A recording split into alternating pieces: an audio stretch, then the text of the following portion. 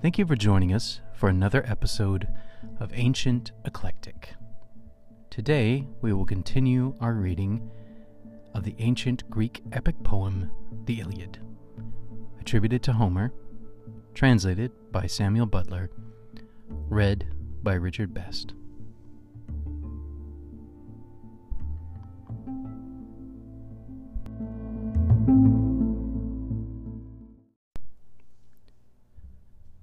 The famous spearsman Idomeneus led the Cretans, who held Knossos, and the well-walled city of Gortys, Lyctus also, Miletus and Lycastus, that lies upon the chalk, the populous towns of Phaestus and Rhytium, with the other peoples that dwelt in the 100 cities of Crete. All these were led by Idomeneus and by Meriones, peer of murderous Mars, and with these there came 80 ships. Tlepolemus, son of Hercules, a man both brave and large of stature, brought 9 ships of lordly warriors from Rhodes. These dwelt in Rhodes, which is divided among the 3 cities of Lindus, Elaeus, and Chimerus, that lies upon the chalk. These were commanded by Tlepolemus, son of Hercules, by Astyochia, whom he had carried off from Ephyra, on the river Selais, after sacking many cities of valiant warriors. When Tlepolemus grew up, he killed his father's uncle, Licymnius, who had been a famous warrior in his time, but was then grown old. On this he built himself a fleet, gathered a great following, and fled beyond the sea, for he was menaced by the other sons and grandsons of Hercules. After a voyage, during which he suffered great hardship, he came to Rhodes, where the people divided into 3 communities, according to their tribes, and were dearly loved by Jove, the lord of gods and men, wherefore the son of Saturn showered down great riches upon them. And Nereus brought 3 ships from Cyme, Nereus, who was the handsomest man that came up under the Ilius of all the Danaans after the son of Peleus. But he was a man of no substance, and had but a small following. And those that held Nasiris, Crapathus, and Cassus, with Cos, the city of Eurypylus, and the Calydnian islands, these were commanded by Phaedippus and Antiphus, 2 sons of King Thessalus the son of Hercules, and with them there came 30 ships. Those again who held Pelasgic Argos, Alos, Alope, and Trachis, and those of Thea and Hellas, the land of fair women, who were called Myrmidons, Helens, and Achaeans. These had 50 ships, over which Achilles was in command. But they now took no part in the war, inasmuch as there was no one to marshal them, for Achilles stayed by his ships, furious about the loss of the girl Briseis, whom he had taken from Lyrnessus at his own great peril, when he had sacked Lyrnessus and Thebe, and had overthrown Minos and Epistrophus, sons of King Evenor, son of Asclepius. For her sake Achilles was still grieving, but ere long he was again to join them. And those that held Phylace, and the flowery meadows of Parassus, sanctuary of Ceres, Iton, the mother of sheep, Antrum upon the sea, and Telium that lies upon the grasslands. Of these, brave Protesilaus had been captain while he was still yet alive, but he was now lying under the earth.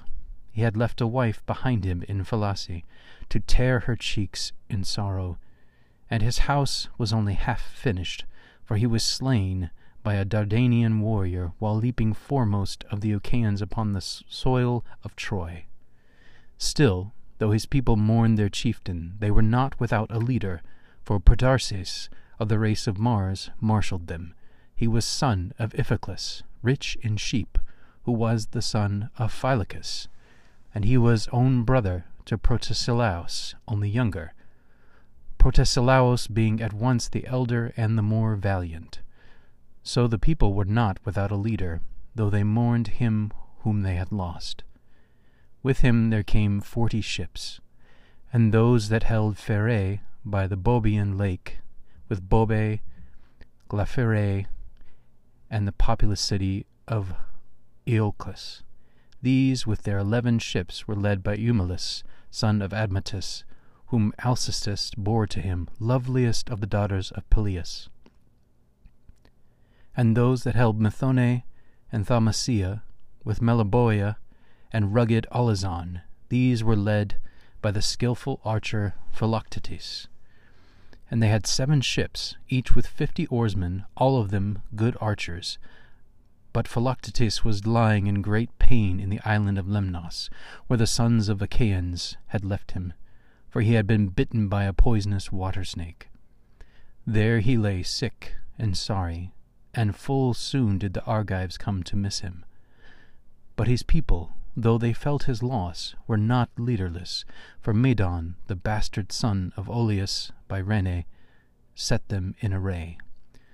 Those again of Tricca and the stony region of Ithome, and they that held Ochelia, the city of the Ochelean Eurytus, these were commanded by the 2 sons of Asclepius, skilled in the art of healing, Podalirius and Machaon. And with them there came 30 ships. The men, moreover, of Ormenius, by the fountain of Hyperea, with those that held Asterius, and the white crests of Titanus, these were led by Eurypylus the son of Euaemon, and with them there came 40 ships. Those that held Argissa and Girtone, Orthe, Elone, and the white city of Olusun. Of these brave Polypotes was leader.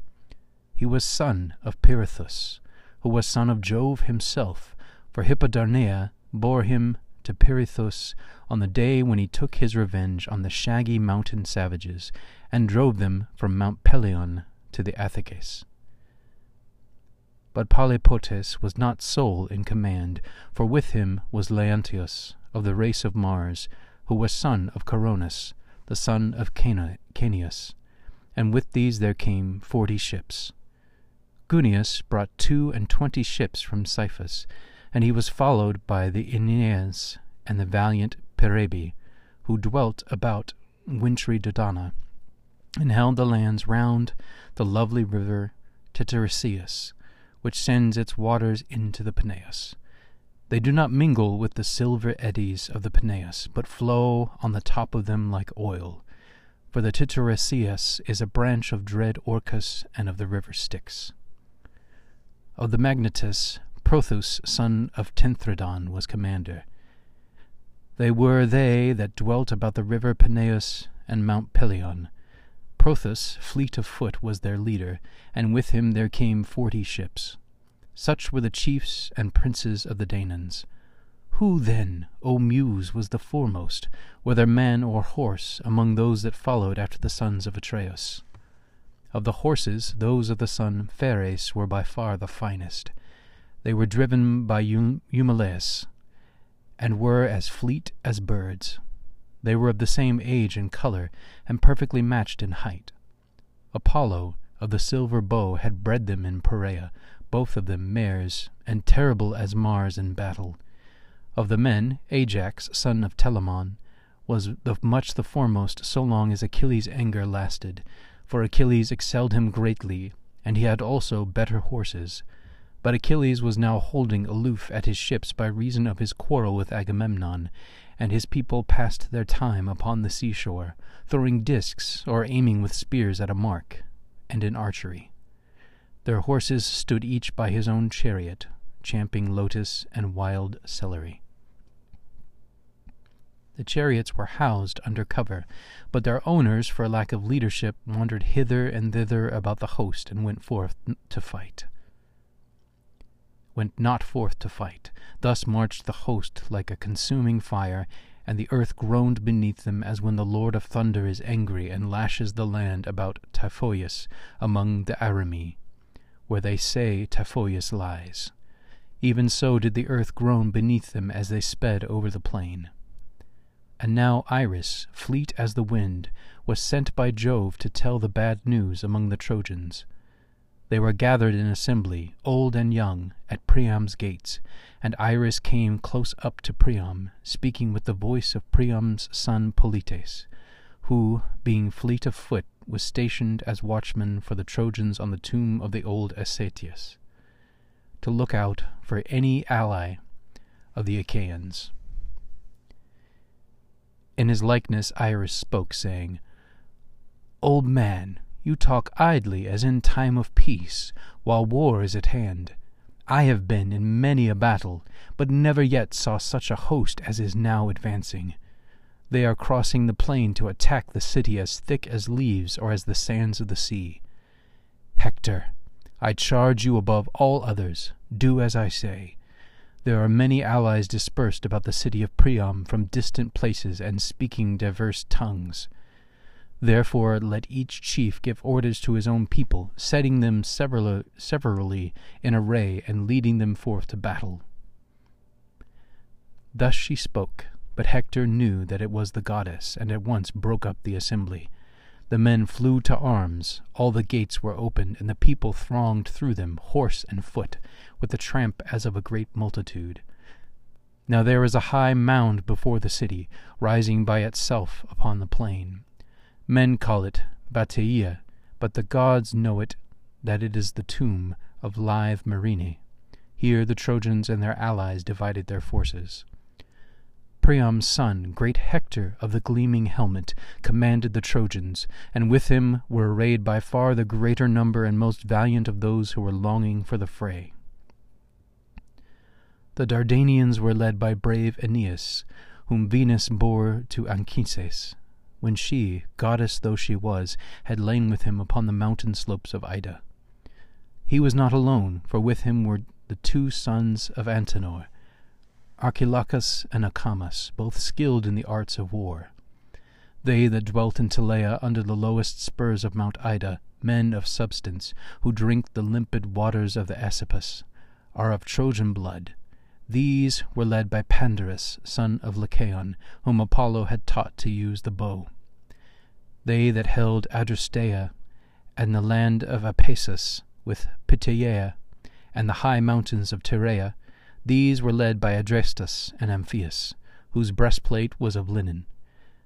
These were the sons of Merops of Percote, who excelled in all kinds of divination. He told them not to take part in the war, but they gave him no heed, for fate lured them to destruction.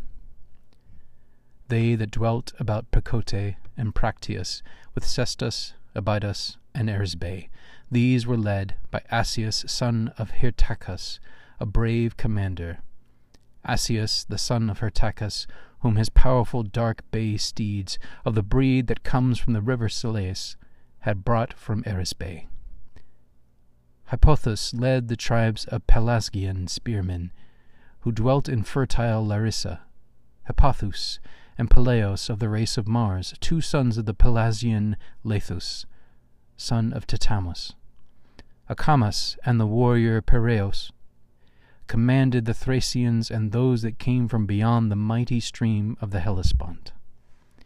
Ephamus, son of Trozenus, the son of Chaos, was captain of the Ciconian spearsmen.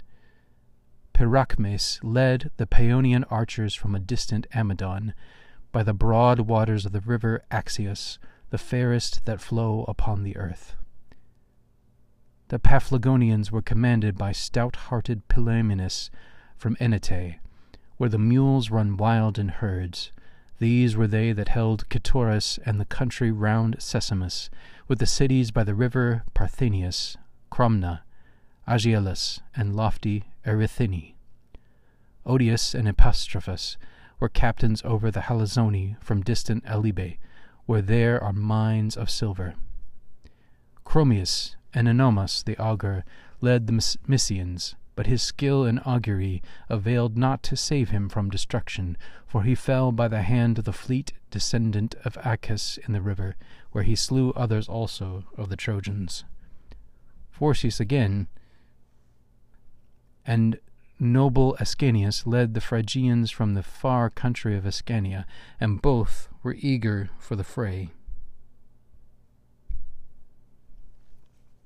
Mestlus and Antiphus commanded the Maeonians, sons of Telemanus, born to him of the Gagaean lake. These led the Maeonians, who dwelt under Mount Tumulus. Nastis led the Carians, men of a strange speech. These held Miletus and the wooded mountain of Thraris, with the water of the river Maeander and the lofty crests of Mount Macali. These were commanded by Nastes and Amphimachus, the brave sons of Nomion. He came into the fight with gold about him like a girl. Fool that he was, his gold was of no avail to save him, for he fell in the river by the hand of the fleet descendant of Achaeus, and Achilles bore away his gold. Sarpedon and Glaucus led the Lycians from their distant land by the eddying waters of the Xanthus.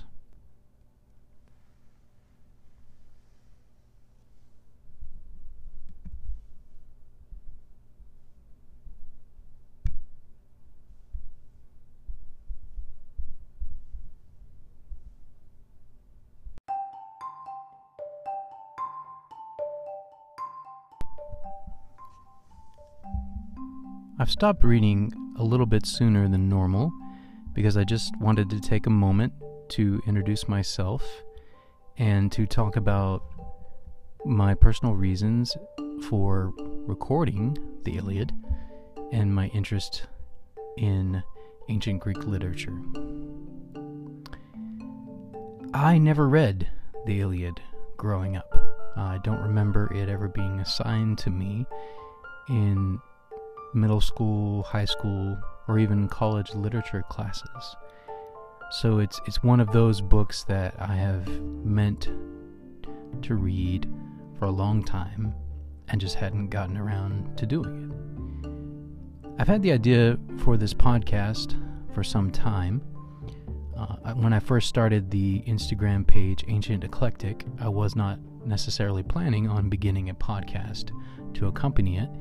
But as I continued on, I had the idea of beginning a podcast in which I could read ancient works as a narrator, and it would sort of work as a companion to the Instagram page. Going forward, I would say the Instagram page will more likely be a companion to the podcast. There'll be a synergy between the two. So as I'm going through ancient Greek classics, I'm going to be posting quotes from ancient Greek philosophers and Greek writers, Greek thinkers, etc. My interest in ancient writings, I think, is due in no small part to being raised in Christian churches. Obviously, for those of you who know what it's like to be raised in a religious environment, particularly a Christian environment, you grow up hearing stories from ancient texts that are held dear, that are held sacred. And while I have a very different perspective now on the particular text that I grew up with, i.e. the Bible, than I once did, I still find great historical and cultural value in them. And something that intrigues me is going back and studying the writings of other cultures that were contemporaneous to the biblical writings. The Greeks being one. They are a culture that interacted quite a bit with Israel and with the Jews during those time periods, eventually conquering Israel and subjugating them, such that Hellenistic culture, as it was called, or Greek culture, eventually diffused through and mixed with, if you will, much of Jewish culture. And this eventually became a point of contention amongst the Jews. As you get closer to the Maccabean period, there was literally like physical conflicts and arguments amongst Jews that were in favor of Israel becoming more and more Greek in its cultural influence, in its governmental structure. And then there were those, what you might call the conservative Jews, who wanted to remain faithful to the centuries-old traditions of their fathers, such as adhering to the Mosaic law, keeping to the covenant of Abraham, etc. And they felt that faithfulness to those traditions was more important, than... They looked at it as something evil and impure, I think, to be tainted with too much Greek culture. So there were arguments about that. And I think you see similar forces at work today. Like you see, even in, like, I live in America, in the United States of America, and I see similar forces even today. Like amongst religious groups, I see some people who are more conservative, who want to hold to a particular tradition, whatever that tradition might be in a particular instance, but they want to hold tightly. They want to do things as they have been done, or believe things that have always been believed, that kind of idea. Hold to the tradition, stick as closely as possible to the original document, try to take it, as literally as is possible, within grammatical and historical allowances, but try to take it very literally, very seriously, and they're generally are not big fans of changes in perspective or interpretations. They're skeptical of new movements or progressivism in general. And then you have on the other side those that see the need for their religious traditions to adapt to changing cultures and changing environments. So they're more open to change, and they push for what they would view as progress. And progress is relative to the observer, if you will. But they would deem themselves progressives, and they might be branded as liberals by the more conservative elements. You see similar forces at work in our politics here in America. You have the more conservative Republicans who hold that the Constitution is essentially, it's our sacred document. We are to adhere as closely to it as possible to do our best to understand the original intent of the authors of the Constitution and to try our best to apply that to the current situation. Whereas the progressives, or what might be called the liberals, generally speaking the Democratic Party, or those that are further left, if you will, see the Constitution as far more malleable. They see it more as a living tradition, one that is meant to change and adapt, to the current environment, to new cultural trends, etc. This may include changing some of the morality or the mores of the nation or the people, and they see morality as more fluid, if you will, less static and fixed. So you see these tensions going back and forth. So it's fascinating to look back at history and see similar behaviors amongst human groups. Now the specific circumstances are unique to that time period and those places in which the events occurred and the big behaviors happened, but you see similar patterns, because we humans in the last few thousand years, we haven't changed that much as a species. We haven't evolved that much as a species. Our brains aren't very different than they were, 3,000 years ago. There's been some small incremental changes, but they're almost not noticeable. So you look through cultural history and you see patterns. You see patterns in literature. And you see, one of the patterns you see is that we humans learn from other humans. Traditions get passed down, culture gets transmitted. Obviously, I'm taking part in that, right, with this podcast by sharing with you this ancient Greek story. we believe is written by Homer. Scholars, it's hard to nail that down historically speaking, but it's attributed to Homer. And as far as I know, the ancient Greek tradition held that it was written by Homer.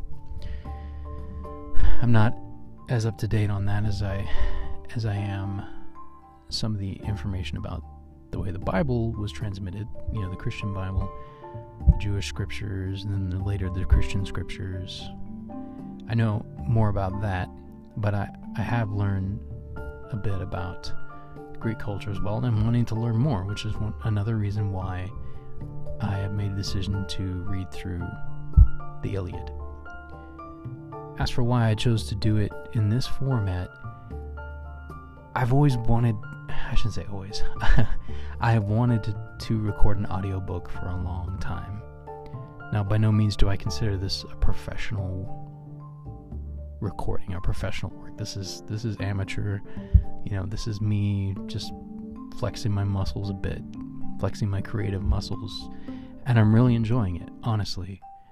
And if this were ever to turn into something I could do on the side, like actual voice acting or audiobook narration, like that would be really cool.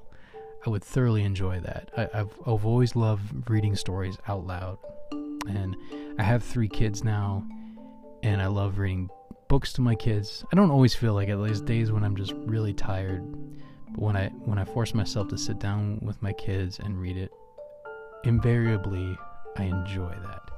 I even enjoy doing the voices for them, doing creative voices, and I'm trying not to go too wild with that here. One of the tough parts about doing narration or voice acting is keeping voices consistent. If you try to do a very distinctive voice for a particular character, then the difficulty and the challenge is to remember what you did the next time and to try to copy it. That's a challenge, and that's where having a producer, like a director of the narration, is helpful, because you can have an outside ear. I don't have the benefit of that aside from you, my listeners, so I do welcome feedback, but honestly, I'm doing this for fun, and I'm doing this because I'm a bit of a literature nerd, and these are the type of podcasts that I enjoy finding. It's like, I found a narrator I like who is reading through a book I wanted to read, and it's free. I was like, that's awesome. And obviously something like the Iliad is public domain. It's almost 3,000 years old, so yeah, it definitely falls under public domain. But it's still an engaging story. I will say that I'm having a bit of trouble, as you've probably noticed, with pronunciation of some of the proper names. Obviously, I don't speak classical Greek. I did take a little bit of Koine Greek in college. I was pursuing religious studies, and I did take a year of Koine Greek, which is different than classical Greek, which, as I understand it, is what many of the works like Aristotle, Socrates, Plato, I believe Homer as well, although it's from a different era. Most scholars I have seen attribute, Homer lived, I think, somewhere in the 8th century BCE, whereas Socrates was in the 5th century, and then Plato, the 4th century, Aristotle, or kind of in that range. They were after 500 BCE. Homer lived, in the 8th century BCE, in the 700s, if you will. So, language evolves over time, but, it typically doesn't change dramatically in just a couple hundred years. So the classical Greek that Homer used wouldn't have differed a lot from the classical Greek that Plato and Aristotle wrote in. There would be some changes, of course.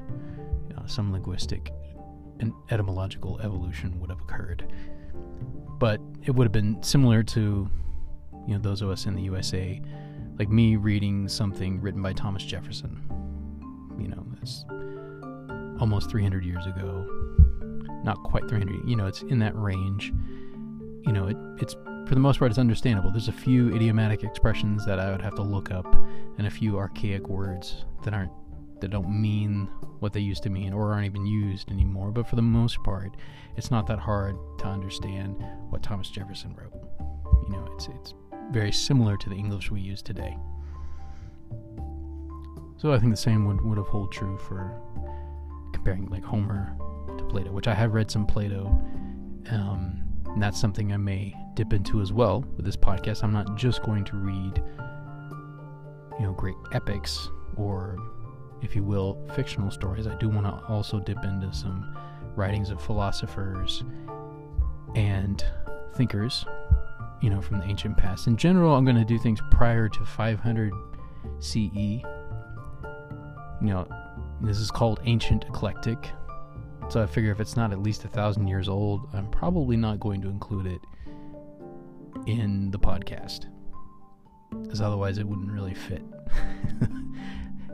I figure it needs to be at least 1,000 years old. So let's just say 1,000 CE is going to be the cutoff. And I'll probably work my way through chronologically within each geographical region. Maybe I'll read some Greek authors, starting with the oldest and moving forward a little bit. And then I may move to another region, start with one of the oldest works, if not the oldest, and then move forward a little bit, And from time to time, we'll have a guest narrator as well. That's in the plans. I've already have one person who has agreed to guest narrate for me. This will be a one-off, kind of like a bonus episode, just something from ancient Greek culture that this person finds meaningful and wants to share with the world. So from time to time, you'll see a bonus episode like that pop up with guest narration. But yeah, we'll see where it goes. So, thank you again for joining me, and I look forward to sharing again with you tomorrow as we pick up where we left off in the Iliad.